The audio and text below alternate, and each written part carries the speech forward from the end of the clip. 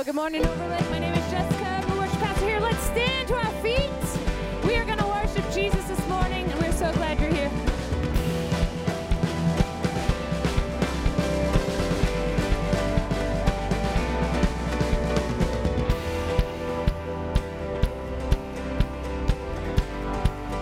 All right, so step out of the shadows.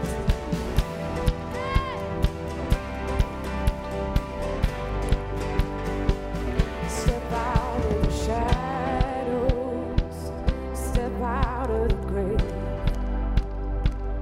break into the wild, and don't be afraid. Run into wide open spaces, grace is waiting for you. Dance like the weight has been lifted, grace is waiting. Where the Spirit of the Lord is, there is freedom, there is freedom. Where the Spirit of the Lord is, there is freedom, there is freedom. Come out of the dark, just as you are, into the fullness of His love. For the Spirit is here, let there be freedom. Let there be freedom.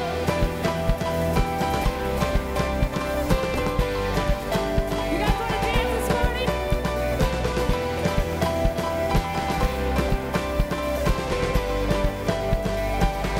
Bring all of your burdens, bring all of the scars. Yep. Come back to communion. Come back to the start. Run into wide open spaces. Grace is waiting for you.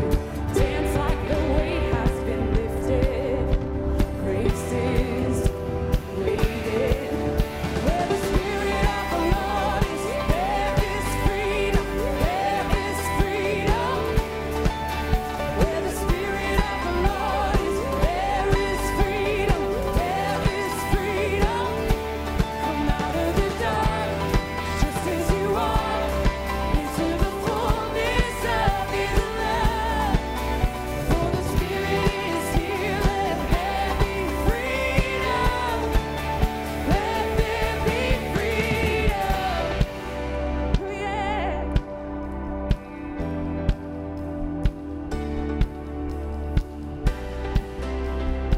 You want some freedom today? And chains will fall, prison shake at the sound of Jesus' name. And lives made whole, hearts awake at the sound of Jesus' name. A little bit louder. And chains will fall, prison shake at the sound of Jesus' name. And lives made whole, hearts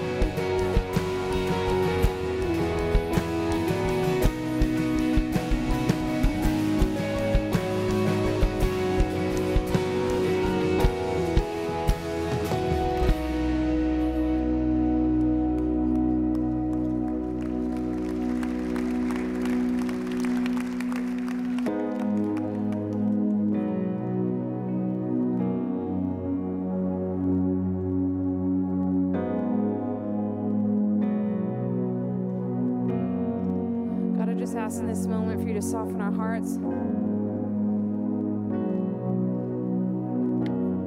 We just know you're already here. Your presence is just thick in this room. So we just ask that not a moment of this morning would be wasted. We'd fix our eyes on you, and you'd have your way. We worship you, Jesus.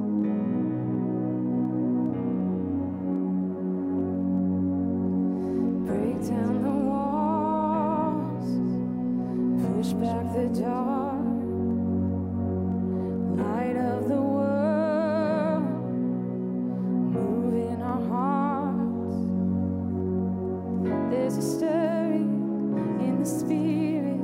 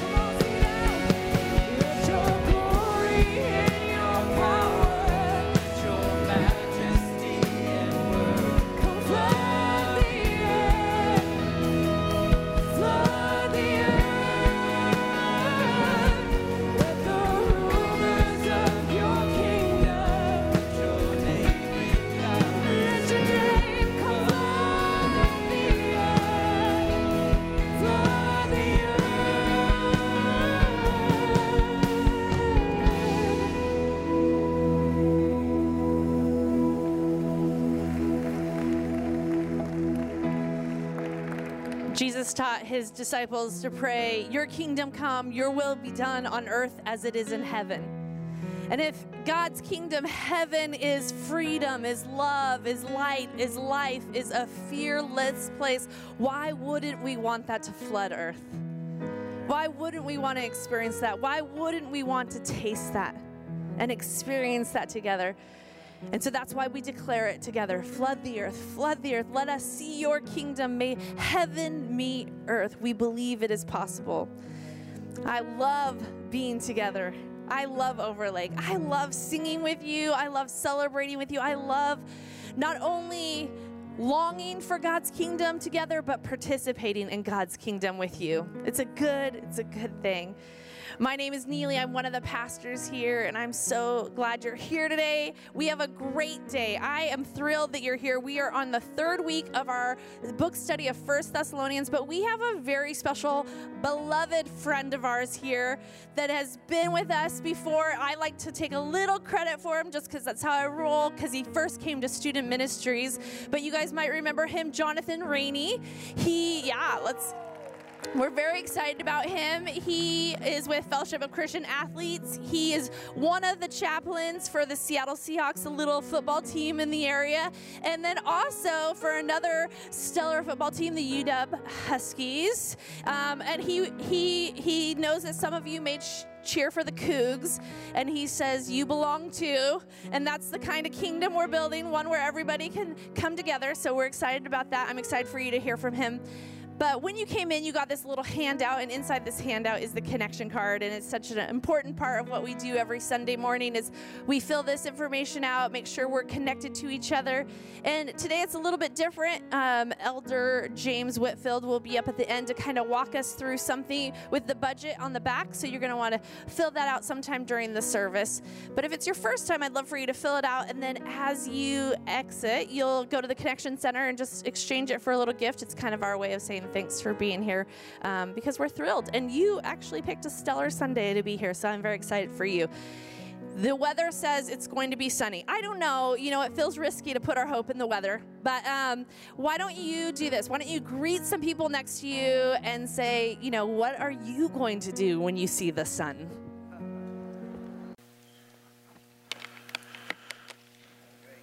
Well, good morning, Overlake. All five of y'all, thank you so much for responding. We'll try that one more time. Good morning, Overlake. Such a privilege to be here to share God's word with God's people. And can we go before the Lord in prayer? Let's do it. God, we love you. We thank you so much for your grace and your mercy, God. We thank you so much for who you are. Thank you so much for whose we are, Lord. We are yours. We are your children. We are the apple of your eye because you sent your son Jesus to die on the cross for our sins, Lord. But even more than that, he was raised on the third day. And now he intercedes on our behalf as he sits at the right of you, Lord. We just thank you so much for all that you have done. Father, I pray that, Father, you be most magnified, most glorified, that, Father, you would be seen in this place, God. Holy Spirit, we pray that you would come into this place, Lord, and you would do what only you can do. That's transform our hearts, our minds, and our souls. We need to feel you. We need to sense you. We need to be touched by you, Holy Spirit. We pray that your word, Lord, we thank you so much for your word. Your word is a lamp into our feet and a light into our path, God. Where will we be without your word? So, Father, we ask if we break open the bread of life, Lord, that you would feed us. That, Father, we may be satisfied, Lord, that you would feed us, that, God, you would be glorified in this time, God. So, Father, meet us where we are, God. We have some who've come in here who are burdened, Lord. We pray you remove the burdens, Lord, for the word says, where the Spirit of the Lord is, there is liberty, God. So, Father, we pray that you would bring this place, we would bring freedom into this place because you dwell here. Praise the Lord. Amen. And we trust that, Father, you are the great physician. You would do surgery on our hearts and our minds, Amen. That you would make it more like Jesus. So, Spirit of God, take the word of God, minister to the hearts of God's people, that they may be more like the Son of God. We ask in Jesus' name. Amen. Amen. We'll be coming from 1 Thessalonians, continue our series through 1 Thessalonians chapter 3. And before we dive into the scriptures, I want to give you guys a little context. So Paul wrote this letter to the church at Thessalonica because they were going through intense persecution. He was actually ran out of Thessalonica because of the persecution that was going on. He actually left Thessalonica and went to Corinth, and he wrote this letter from Corinth back to the church at Thessalonica. And this church at Thessalonica were young believers. They were young in their faith, and Paul deals with a couple of different things in chapter 1. He deals mostly with salvation. He deals with their salvation in chapter 1. In chapter 2, he deals with their service. In chapter 2, can you say chapter 1, salvation? Amen. Say chapter 2, service. In chapter 3, he deals with their sanctification, and that's just a fancy theological word that actually means they're being set apart for God's service and for his own special relationship with God. So God wants to sanctify us, and he does that sometimes by allowing us to go through trials and tribulations and sometimes afflictions. And so we're going to deal with this. And Paul was nervous about this young church because they were young in their faith, but yet they were going through tribulations and trials that grown people in their faith go through. And he wondered, he says, I wonder if they're still walking with God. And we're going to be encouraged today to see that this church was walking with God. And it's going to be an encouragement to us because I believe Overlake is going through something similar, but God is faithful, and he is walking with us, and he will empower us to do what he's called us to do. Can I get an amen?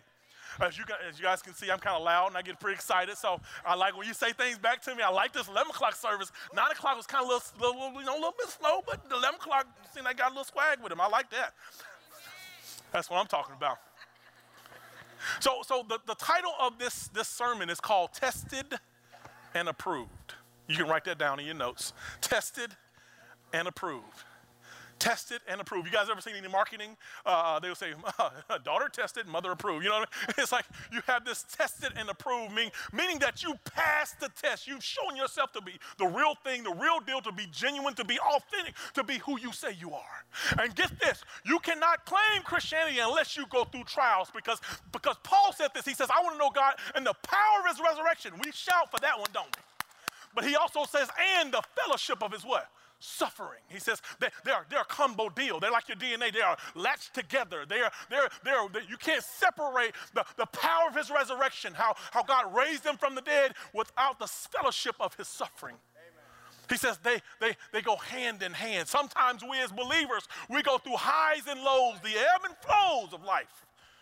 That we go through these times where we're triumphant, and then we go through these times where we're in the dump. Ask your boy David in Psalms. He was the man. They said Saul killed his thousands, David killed his 10,000. He was the man. He killed Goliath, but yet he's in a cave. He's like, God, I'm stuck in this miry clay. He says, get me out of this miry clay. I don't know if that's you or not today, but I've gone through those spots where God, sometimes I'm like, God, what are you doing up there? So sometimes I ask the question, and I have to praise God that he's changed me with this. I ask God, why are you doing this to what? To me. But God, in his ministry, he showed me through his word, showed me through his spirit, and showed me through circumstance that he's not doing this to me, but he's doing this for me. Amen. But you guys get that? That God allows us to go through trials and tribulations for our development. I get to be around some of the best athletes in the world. UW football players. I mean, they get in there, they work out, and the Seahawks. And it's pretty amazing. I get to be around guys who got like 3% body fat. I don't know if you guys ever seen DK Metcalf, but that boy is a monster. I got to say this. He's also from Mississippi, so I got to give a shout out to the SIP real quick. But he's a monster. 3%, 1%, 2% body fat. That joker's just huge. And I get to see these guys work out.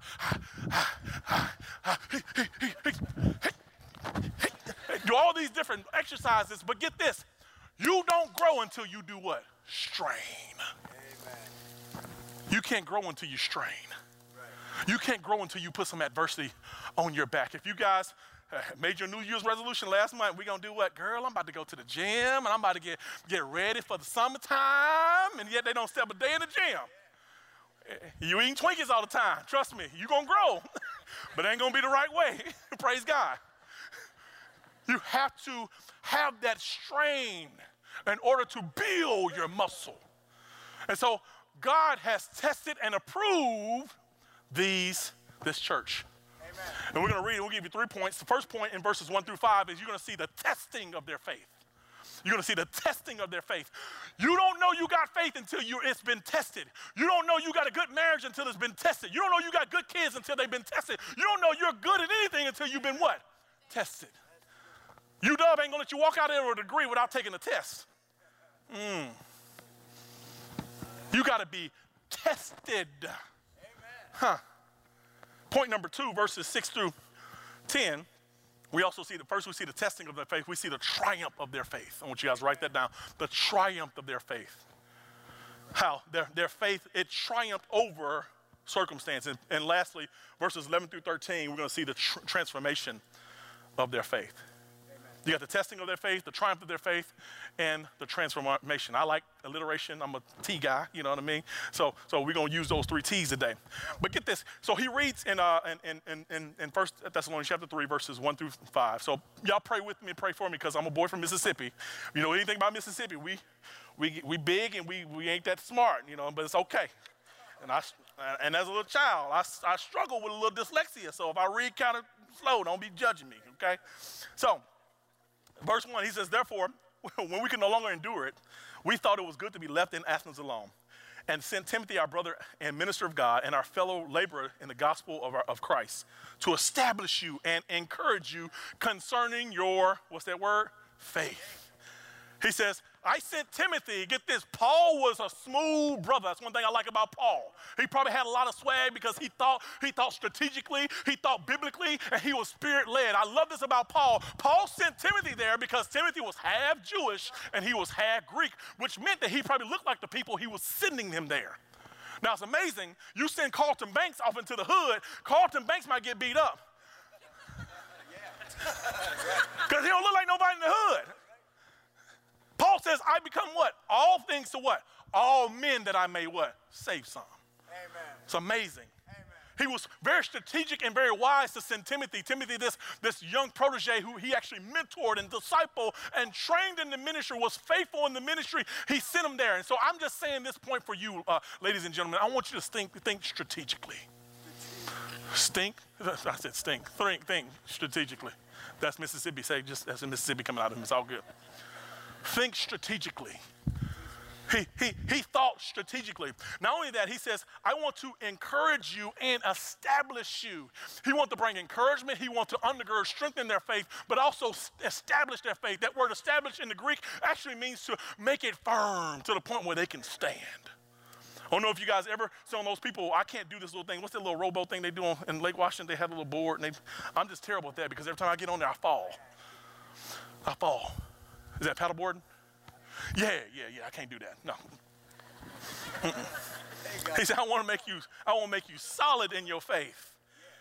In verse 3, he says that no one should be shaken by these afflictions. The word shaken in the original language is a word that actually means the dog wagging his tail. It actually means shake tail for a little bit. You know what I mean? You ever seen that video? Don't look at that video. But anyway.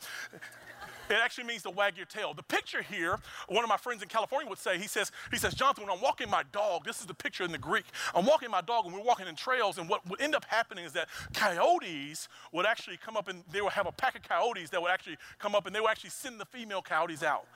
And the female coyotes, it'd be usually 1, 2, sometimes 3 of them. They would actually come up to our dog and basically do like this and look back and try and entice the dog to chase the coyotes. And if the dog chases the coyotes, those female coyotes, which was used as lure and bait, would run around the corner, and sometimes there'll be 10, 15 male coyotes waiting there to pounce on and kill the dog. Because that's how coyotes actually work. They want to take out any threat or predator that's in their territory. And so that's how afflictions are. It basically, he's saying, don't let the afflictions pull you away and drag you away from God to the point where you will actually end up dying. You know that. He says, don't be shaken by these afflictions, for you yourselves know, verse 3, that we were appointed to this. Amen. And we're going to preach on that a little bit later. A lot of modern church tell you that God doesn't want you to go through any suffering. That's actually not biblical. God allows you to go through suffering because there's a greater joy that comes on the other side of suffering. If our Lord didn't suffer, would we even be saved? He had to die on a cross, to be flogged, had a crown of thorns put in his head, to be nailed on a cross to suffer for our salvation. that God allows us to go through suffering to grow us. He says, you were appointed for this. Verse 4, he says, for in fact, we told you beforehand, we were with you, that we would suffer tribulations just as it happened, and you know. For this reason, when I could no longer endure it, I sent to know your faith, lest by some means the tempter had tempted you, and our labor may be in vain. Point number 1, Paul's dealing with the testing of their faith. Get this. This faith, this walking with Jesus thing is not always high. Sometimes it's highs and lows and all that's in between. But God uses all things. That's what the word says. He uses all things for the good, for those who love God and called according to his purpose. God can use your highs, your lows, your in-betweens, your indifference to grow you and make you like his son. That's his ultimate goal, that you would be like Jesus. That's his ultimate goal. And Paul says, guess what God does? He uses, he sanctifies, he makes us like himself. He sets us apart by allowing afflictions to come. Now, if the theology that God never allows anything bad to happen in your life was true, get this, you would never fully know who God is. Amen. Does that make sense? Can I qualify that for real quick? So you would never know God as Jehovah Jireh. Does anybody know what that means? God our provider, if you never had lack. You would never know God as Jehovah Nisi, the Lord our banner, the one who fights for me when you couldn't fight for yourself. You would never know God as our righteousness. If you wasn't sinful yourself, you would never know him as Jehovah righteousness. If you wasn't sinful and you needed his righteousness to be imputed on your behalf. God allows us to go through these issues. You wouldn't know God as Jehovah Shammah, the God who's always there if you've never been lonely. God allows you to go through these times so you may see who he is and experience who he is, his majesty, his glory, his power, his transcendence, how special, how unique he is. That there's none beside him. There's none like him. He's in a class all by himself. Can I get an amen? So you won't really experience who God is until you go through these trials. So you go through these situations. One of my favorite is Jehovah Ra'ah. It actually means the Lord my shepherd. Can I preach that real quick? Y'all gonna help me preach today? The Bible says the Lord is what? My shepherd. I shall not what? Want. He didn't say he was your shepherd, her shepherd, his shepherd. David made it personal. He said he's my shepherd. I don't know about what he is to you, but he's my shepherd because he shepherded me. He says, I shall not want. He maketh me to lie down in green pastures. Why does God make you to lie down in green pastures? Does anybody know? This is why he makes us lie down in green pastures, because he knows sheep are inherently stupid and dumb. Can I get an amen? And we, like sheep, we do our own thing. We like to be our own God. So he makes me lie down in green pastures. Number one, he takes me to a place where I can feed. Green pastures, as well as sheep feed. But he makes them to lie down. Speaking to a man who herded sheep, it was pretty amazing. He says he makes them lie down because that's the only way sheep can actually digest their food. Wow. They digest at a place of rest. Wow. Think about that. How often do you grow in distraction? Not very much. God says, I will make you rest even in the midst of your trial. He makes me to lie down in green pastures. He restores my soul. That means he regenerates the spirit that's within inside of me. Huh. He leads me beside the still waters. Why did God lead us beside the still water? Because get this, sheep are stupid. Did I say that before? They dumb, ignorant, as they say in Mississippi. And get this, sheep are not strong. They're big. They got all this wool on them, and they got scrawny little legs. They miss leg day in the gym. You know what I mean? They got scrawny little legs. And they walk. And the one thing about sheep, if they get in running water, guess what happens to them? And they drown. No lie. They drown. They will drown in running water. Get this, sheep won't drink unless they can see their reflection. Get this, you need to know who you are before you can be at peace to drink. When you know your identity, where you're at a place of peace, where you can rip down and you can stoop down and you can drink. God says, he says, I won't allow you to drink unless you can see yourself. Because a lot of us, we forget who we are. Amen. We be what who the world tells us to be. I didn't even preach this first service, but I got to go. We got to do this. God's Spirit is going somewhere different with this. A lot of us, we need to be who God called us to be, but we need to be able to see ourselves. You can't get saved until you see yourself for who you are, until you notice that you understand that you're a sinner and you need salvation. You need a perfect Savior to save you. And then you see your sin and you see how you're messed up. And you need this perfect sinner who saved you now to cleanse you. And you need this Spirit that He's given you to fill you and make you and fill you to overflowing to the point it makes you like Him. He says, I want you to see yourself. Man. He says, He lead me beside the still water. He restoreth my soul. He lead me in the path of righteousness' sake. It's pretty amazing that whole path of righteousness in the Hebrew actually means He makes me. The word leads me means it's the Hebrew word for orbit. I don't know if y'all get this, but He makes me orbit around Him. And when something orbits around something, what happens? It draws it to itself. Get this, the moon has no significance without the earth. The moon orbits around the earth. It gets its identity from the thing it orbits around. The earth has no significance without the what? Sun. And the earth cannot sustain itself without the what? Sun. Get this, you have no significance, nor can you sustain yourself without Jesus. He says, orbit around me. He says, He makes me walk and He leads me in paths of righteousness. He makes me orbit around paths of righteousness. Any good shepherd would only lead you to places where you're in right standing, right relationship with God, where you live in righteousness. But that only happens, and God uses that through trials. Get this. Paul's writing to this church, and he's telling them, he says, hey guys, I want you to know that you have been tested and you have been approved. Because you've gone through the test. I told the first service this statement. I want you guys to write this down, put it on Twitter, put it on Instagram, put it on whatever you want to put it on. You can get a tattoo about it. But get this. God has faith in those who have faith in Him. Amen. Can I qualify that for you? My boy Job. Anybody read Job's story? Yeah. Love Job's story. Job's doing his thing. He's living the American dream. You know what I mean? He's doing his thing. He got a beautiful family. He has a business. He has cattle. He has everything that you could want. And old knucklehead named Satan was walking the earth one day. He's walking to and fro, the Bible says. And God says, hey, bro, what you doing walking the earth? That's the NIV. Say with me, Negro International Version, amen? I'm bringing that book. I'm telling you, I'm going to write that in the NIV version out, and it's going to be money. But anyway, so he goes. He's like, hey, bro, what you doing? He says, man, I'm trying to walk the earth. I'm trying to find somebody to tempt.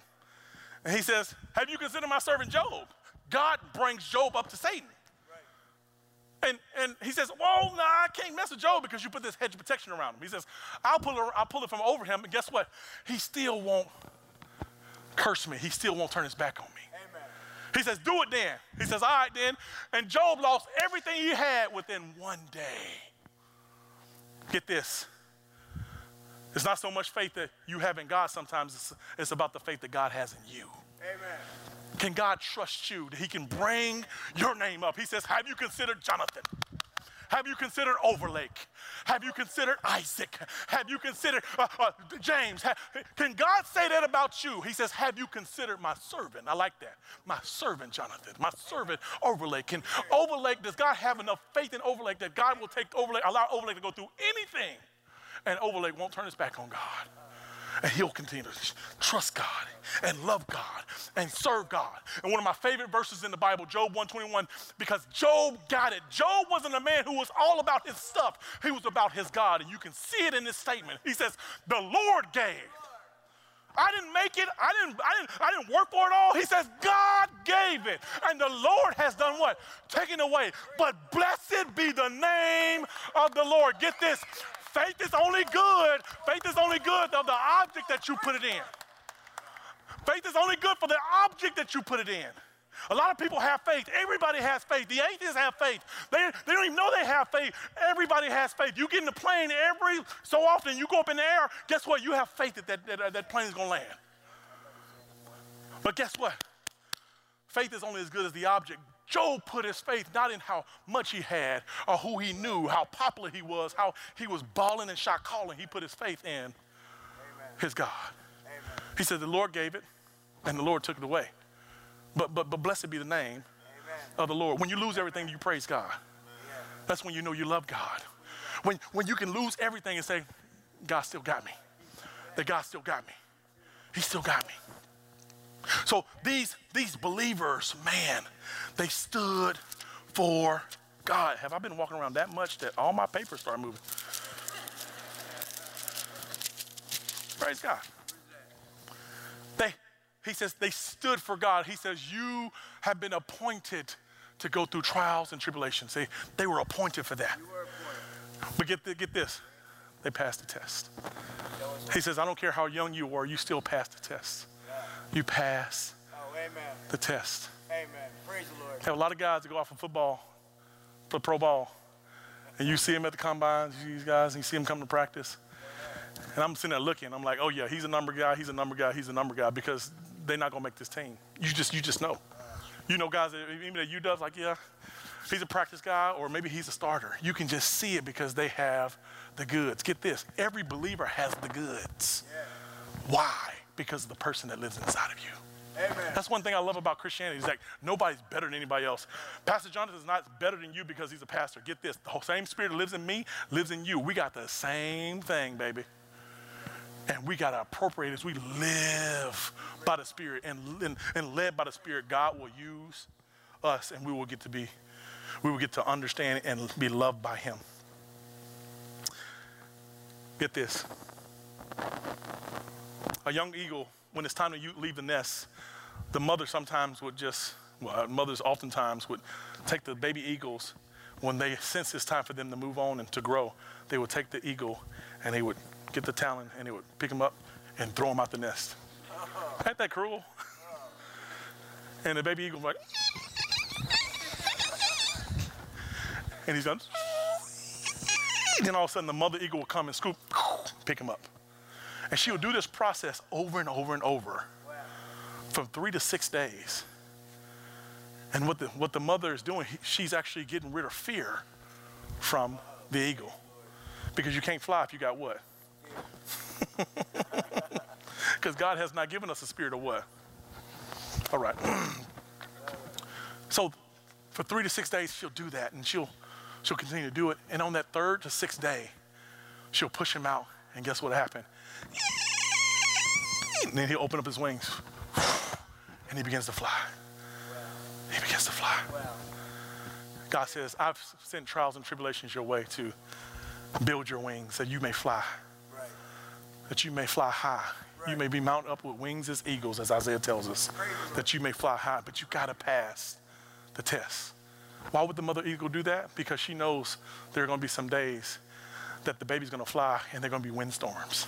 And unless his wings are strong, he's gonna be knocked down by the storms. Get this, God allows us to go through things now because he sees the future of where we're going to go. Point number 2. God, I stayed on point number 1 too long. Point number 2, we see the triumph of their faith, verses 6 through 10. Verse 6, he says, but now Timothy has come to us from you and brought us the good news of your faith and your love, and that you always have good remembrance of us, greatly desiring to see us, and we also to see you. Therefore, brethren, in all of our afflictions and distress, we were comforted concerning you, your faith. Verse 8 is the verse I want to focus on today. He says, for now we live, or we are living, in the Greek, if you stand or standing fast in the Lord. Amen. Verse 9, he says, for what thanks can we render to God for all the joy with which we rejoice for your sake before God, our God, night and day, praying exceedingly that we may see your face and perfect that which is lacking. Get this. Verses 6, you see Timothy brings good news back. He brings a great report back of their faith and their love in verse 6, their fond memories of Paul in verse 6, and also the desire to see him. In verse 7, he was comforting knowing that their faith was growing, because that's what faith does. It doesn't stay the same. It grows. And then verse 8 is where I want to focus at. Get this. Paul felt alive because of their growth. He felt alive because of their growth. Have you guys ever heard the expression, because I'm around a lot of athletes, you ever heard the expression that ball is life? You ever heard that? You ever been on Instagram or been on Facebook and you see these jokers crossing each other up or somebody getting tackled and they say ball is life? For Paul, it would be growth is life. Amen. Get this, Paul got excited when people were growing and when they were winning. He was so opposite of our world and our world culture, because in our world, it's like, I gotta be better than you. I gotta have a bigger house than you. I gotta have a bigger car than you. I gotta have a prettier girl than you. I have a prettier guy than you, whatever. It gotta be, we one up each other in our culture, but Paul says, no, I like it when you win. I love it when you're growing. I love it when you're walking and you're becoming like the person that God has called you to be. Paul said, I come alive. He says, it brings me life when I see you grow. It reminds me of Coach Carroll. I love Coach Carroll. I've learned so much from this man. He's a great coach, a great person, a great teacher. This dude is 68. I think he's almost 69 years old, but he has the energy of a teenager. Because when he gets around ball, it brings life out of him. I get to see him at practice. He's like this. I mean, I would be scared if I was a piece of gum around Coach Carroll, because he's going to rip you apart. I mean, that joke would be,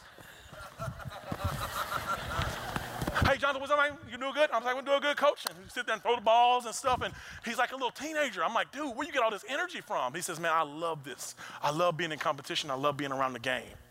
It's crazy. Coach gets his energy when he's around the game. He has this passion when he's around the game. He's like a child. He's always smacking his gum when he's around the game, because he's walking and living in his purpose. Paul says, my purpose is when people grow. Amen. I love to see you grow. I want to see you win. I want to see you grow. He says, I come alive. Let me ask you a question, and we'll transition to point number 3. What brings you the most joy? What brings you the most sadness? What keeps you up at night? What makes you come alive? Let me ask this question to the church at whole. What brings you joy? What gets you going? Paul says, I pray for you guys night and day. Amen. He says, it's my joy. It brings life to me to pray. He says, he closes out verse 10. He says, I want to come to you that I can add something to your life. I want to perfect you. That word perfect doesn't mean to make morally perfect. It actually means I want to complete something that may be lacking in you. Right. Man, think about if we had that mindset in our Christian church, that when we see each other, we want to serve each other. Right. When we see each other, we want to encourage each other. We want to help you become the best version of Jesus in you that you can ever be. Man, Paul said, that's what brings life out of me. Amen. We know this. The thing that brings life out of you is the thing that's going to have your heart's affection. Amen. If it's money, money's going to dominate your life. If it's drugs, drugs are going to dominate your life. If it's popularity, popularity is going to dominate your life. Paul says, no, you know what dominates my life? It's when I can serve God and see God's people growing, coming to God and growing in God. That's what Paul was about. He was about that. He saw the triumph of their faith. Lastly, in closing, we see the transformation of their faith, verses 11 through 13. Now may our God and our Father himself and our Lord Jesus Christ direct our way to you. And actually, the word direct in the Greek actually means to clear the path and make it straight. He says, may God make a straight path from us to you. I love that. He says, and may the Lord make you increase. That actually means to overflow. And he says also, and abound. And there was a Greek word that actually means to super overflow. He says to be super abounding, to the point where you can't even hold it anymore. It's to the point where it's overflowing. It's too much. It's more than enough. It's the same word that when Jesus fed the 5,000 and John, where they had 12 baskets of food left over. It's to the point where you got more than you need and you can supply others with it. He says, God wants to increase you and abound you in one thing, love. He says he wants you to have love. It's amazing. He didn't say hope. He didn't say all these things. He says love, because the greatest of these, 1 Corinthians 13 says, the greatest of things is faith, hope, and love. Love is the greatest. Get this, if you have love, you're the most like Jesus you can ever be. A loving person, a person who loves God and loves people, Jesus says, fulfills the law. He says, if you can do those two things, you will be walking at me at the highest level, loving God and loving people. That's why I love this church, because guess what? Our motto is to do what? Love God and to love people. Man, when you love people, when you love God, you want the best for people. You want people to grow. You want to encourage people. You want to establish people. You want people to become like Christ because you love them. He says, I want you to see that increase and superabound to the point that they have so much, you have so much love that it's overflowing to the point that it touches everything and everybody that comes in your contact. Do you love that way? He says, to one another and to all, just as we do to you. I spoke to the leadership earlier, first service, and I'll do it again. Get this, Paul says, I'm not telling you what to do, I'm showing you how to do it. It's amazing.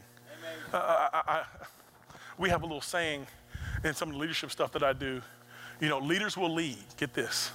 And if you're a leader, you will lead, know that. But direction matters. Where are you taking people? How are you training people? Men, can I talk to the men who are married in this church? You are leading your house. But where are you leading your spouse and your kids? How are you leading your spouse and your kids? If my grandfather told me this, he says, Jonathan, he says, he was a pastor for 68 years with 3 churches, walked up and down the railroad tracks and these dirt roads in Mississippi, pastoring 3 churches for 68 years. And he said this, he says, you should look at my life and my life should mirror scripture. Amen. And I said, break that down for me, Granddaddy. I'm like 7 years old. He says, my life, you should look at my life and you should see the word of God. Amen. And he gave me license that he says, if I'm not mirroring God's word, he says, guess what? Call me out on it. Help me with it. Call me out. He says, show me how to do that better for you, because we had a motto in our family, and my grandmother used to teach us all the time, more is caught than taught. More is caught than taught. And they just finally figured this out. 68% of kids are visual learners, not auditory learners. They're visual learners. We, as a culture, we see things. That's that whole monkey see, monkey do. Yeah. Yeah. That's why when I counsel kids who come from abusive homes and they're abusing their girlfriend, I say, you know what? I know you don't want to. You hate it when your dad did that to your mom. But it's amazing. What you see, you mimic, because that's the only way you know how to do life. God says, leaders, show them the way. And Paul says, just as we did to you, so we may establish you in your hearts in blameless and holiness before our God and the Father, and at the coming of our Lord Jesus Christ with all of his saints. In closing, I have a couple of stories. Paul is basically telling them, he says, you need to be transformed in your growth. Don't stop, keep going. Don't stop, keep growing. Don't stop, keep growing. There was a study done on the 5,000 plus people who climbed Mount Everest. And they interviewed these people.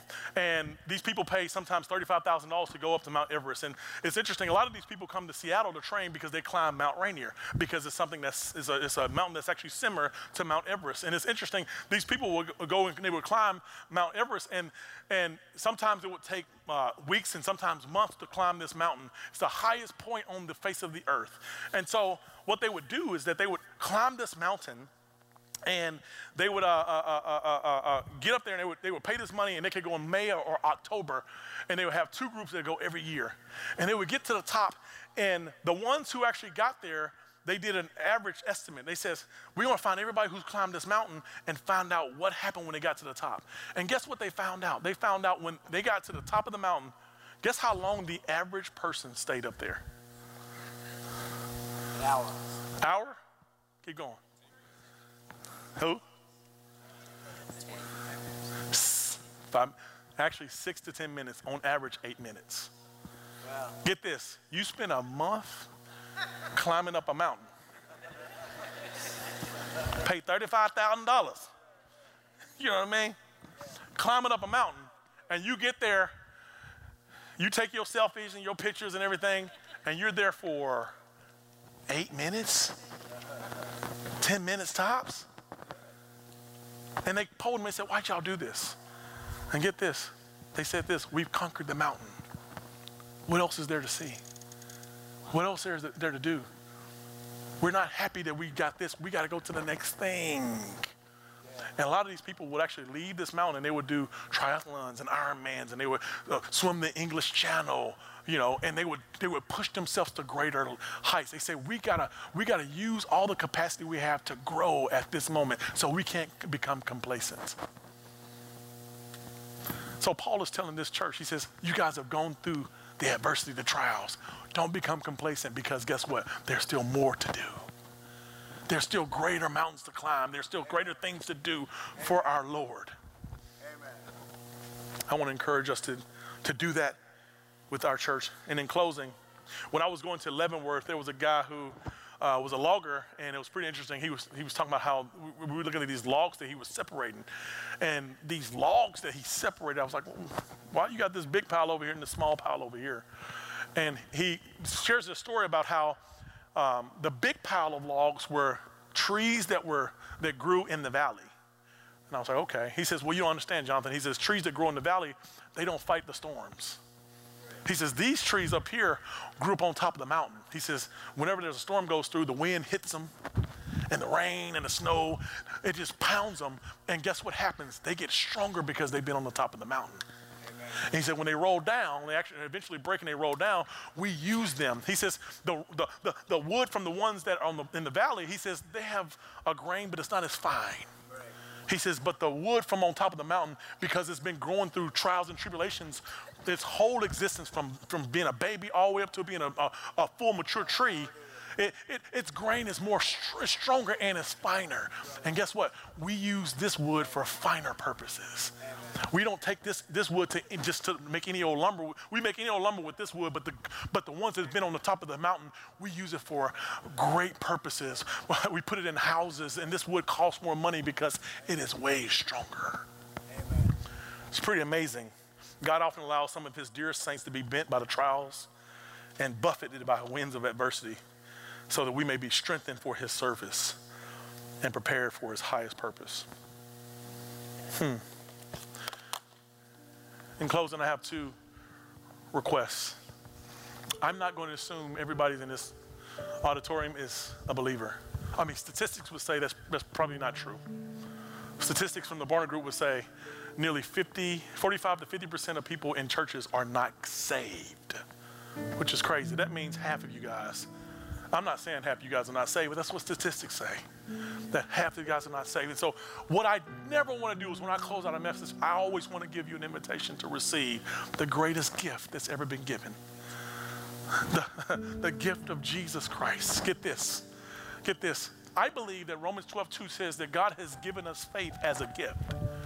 He's giving you a measure of faith. Amen. The fruit of the Spirit gives you faith. He says love, joy, peace, patience, goodness, gentleness. Faith is actually what it says in the Greek, pistis, not faithfulness, but he actually gives you faith. If God has implanted faith in you, he requires that faith back from you.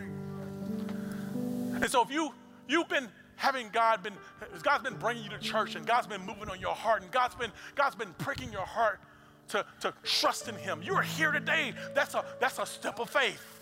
You've actually come to church where you could be asleep or watching XFL. I don't know. But you're here. And God desires to be in relationship with you, not religion. He don't want to give you a list of rules and do's and don'ts. He wants to give you a relationship. He wants to love you. He wants to serve you. He wants to undergird you. He wants to give you his presence, his person. He wants to give you his purpose. He wants to give you all the things that he wants to give you because he loves you. He says, I have more than you can ask, think, or imagine. He says, I have this for your life. But you got to come by faith. You got to appropriate that by faith. And guess what's so amazing about that? That faith he's actually given to you. He's giving you the capacity to believe and to trust him. He's been drawing you to himself. He'll put these nuggets in your heart. He'll put this tug in your heart that you would know that Jesus is the real thing, that he is Lord and Savior.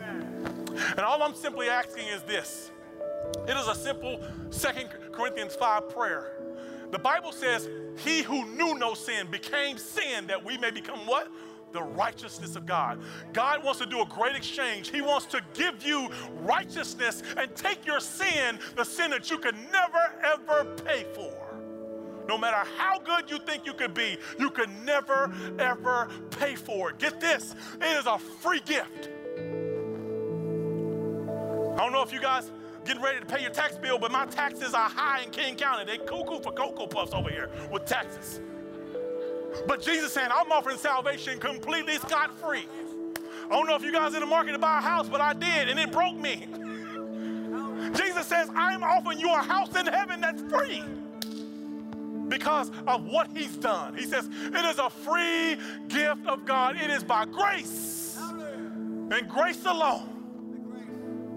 So God is saying, please, come to me. Come receive the provisions that I've made. And if that's you, I would pray you would come. Secondly, the next invitation I want to give is an invitation to rededicate your life.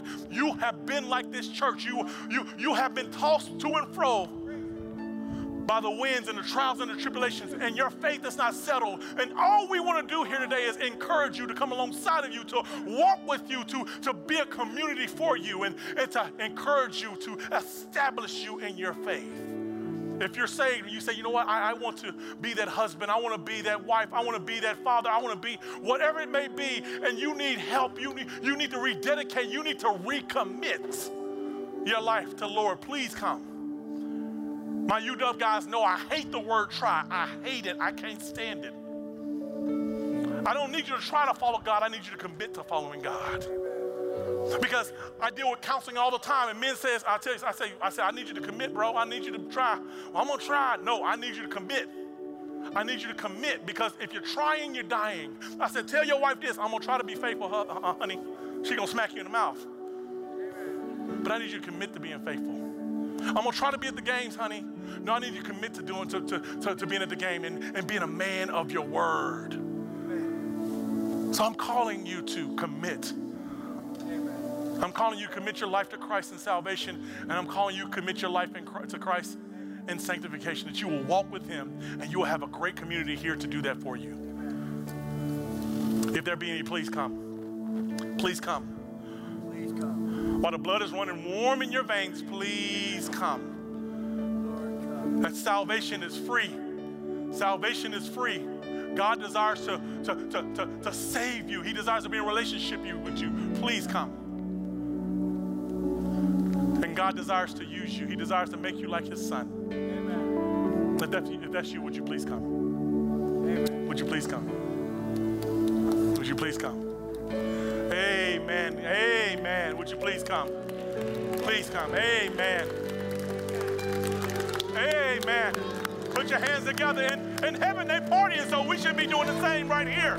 Would you please come? That God's Spirit is moving in the hearts of my sisters. Would you please come? Amen. Come on down, brothers. Amen. Amen. Bring them, Lord. Bring them, Lord. Bring them, Lord. Bring them, Lord. Please come. We got time. Please come. While you still got breath in your lungs, please come. Our Lord loves you. He desires to save you. He desires to fill you with his Spirit. He desires to walk with you, to talk with you, for you to be his own. Would you please come? Would you please come? Would you please come? Would you please come? Would you please come? Let's pray. God, we thank you so much for these who have come. God, you know their hearts, God. They've made a public declaration, God. I love the fact that Jesus didn't die in a closet, but he died on a hill for all to see. And my brothers and my sisters have walked down to make a public declaration that they want you to be their Lord and Savior, and that they want to walk with you. So, Lord, meet them at their very point of need, God. That, Father, you would fill them with your Spirit, God. Fill them with your love, Lord. Fill them with your grace, Lord. Cover them with your mercy, God. Cover them with your presence, God. That, Father, you would be with them, Lord. And that, Father, you would bless them, God. Favor them, God. Give them your grace. Give them your mercy, God. God, we thank you so much for the salvations. We thank you so much for the rededications, God. And we trust that, Father, you're going to complete the work that you started in their lives, Lord. So, Father, make it happen. Let it be so because you said so. And we trust and we claim and we receive your promise, God. We love you, Lord. We praise you, God. Thank you that you first loved us, God. Thank you so much that you love these who have come. And most of all, God, thank you so much for your spirit. That, Father, we can love you. So thank you so much for my brothers and my sisters. We love you. We honor you. We praise you. It's in Jesus' name we pray. Amen.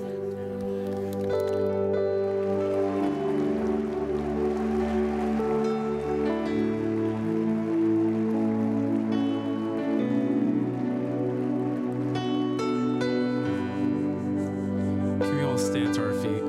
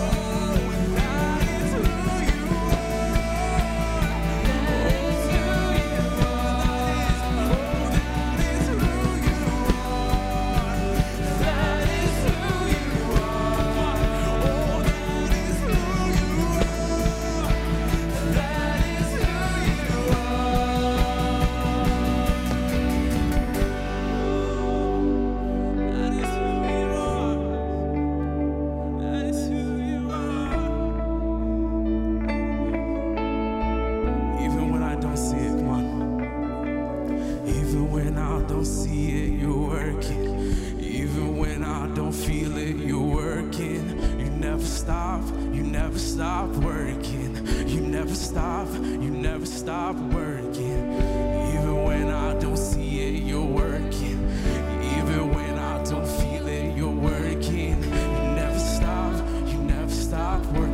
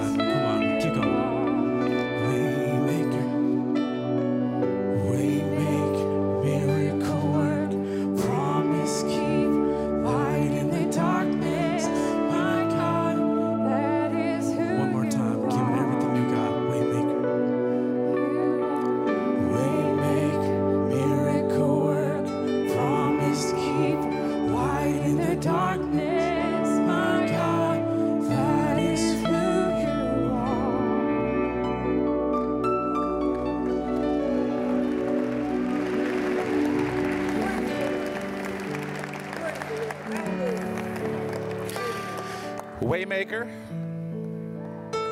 miracle worker, promise keeper. My God, that's who you are. Help me out a little bit. Waymaker, promise keeper,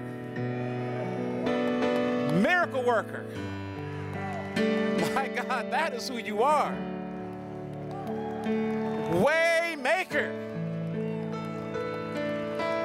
I could just do this all day, but I'm not. Last service, I even forgot to have people sit down. So go ahead and sit, have a quick seat. My name is James. I'm one of the elders here. We're having church today. I don't know if you noticed, but we are having church. I want to remind you about filling out that connection card. If you were one of the folks who came down here and made a decision for Christ, there's a spot on that card that you can indicate that. And if you're new, when the ushers come down, don't put your card in that bucket. If you just go ahead and take that out with you. Ushers, come on down because there's one more thing on that connection card. It has to do with our budget. You have an opportunity to affirm that today. In fact, there's a pie chart here on the screen that points out the way that the budget is spent. One of the things that may not be clear there is that this church, the building actually pays for itself. So between the events that come in or the parking contracts that we have, what that means is that every single thing that you give goes directly to the ministry of this church, right? So just know that is happening. I also want to remind you that there are some refresh sign-ups that if you would like to sign up for that conference and help, then volunteer. There's some signups that you can do out in the hallway. And then there's also Guys Night that is coming. I guess that's this Friday. and we encourage you to come on out for that as well. All right. I am going to ask that in a moment you're going to go ahead and stand up. And when you do that, go ahead and stand. When you do that, please know that if there's anything that you would like to be prayed for, there is a great place. Just come on out the main doors here and turn that way.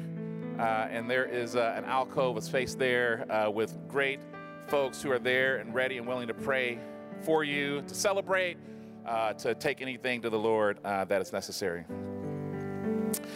All right, well, I'm going to pray us out of here today. I'll ask you to close your eyes and accept this blessing. Dear Lord, may Overlake be the kind of place that you have enough faith in to allow us to go through hard times. And that we would be the kind of place that no matter what, we would say, blessed be the name of the Lord. Amen. Let us not be complacent as each one of us leaves here this week.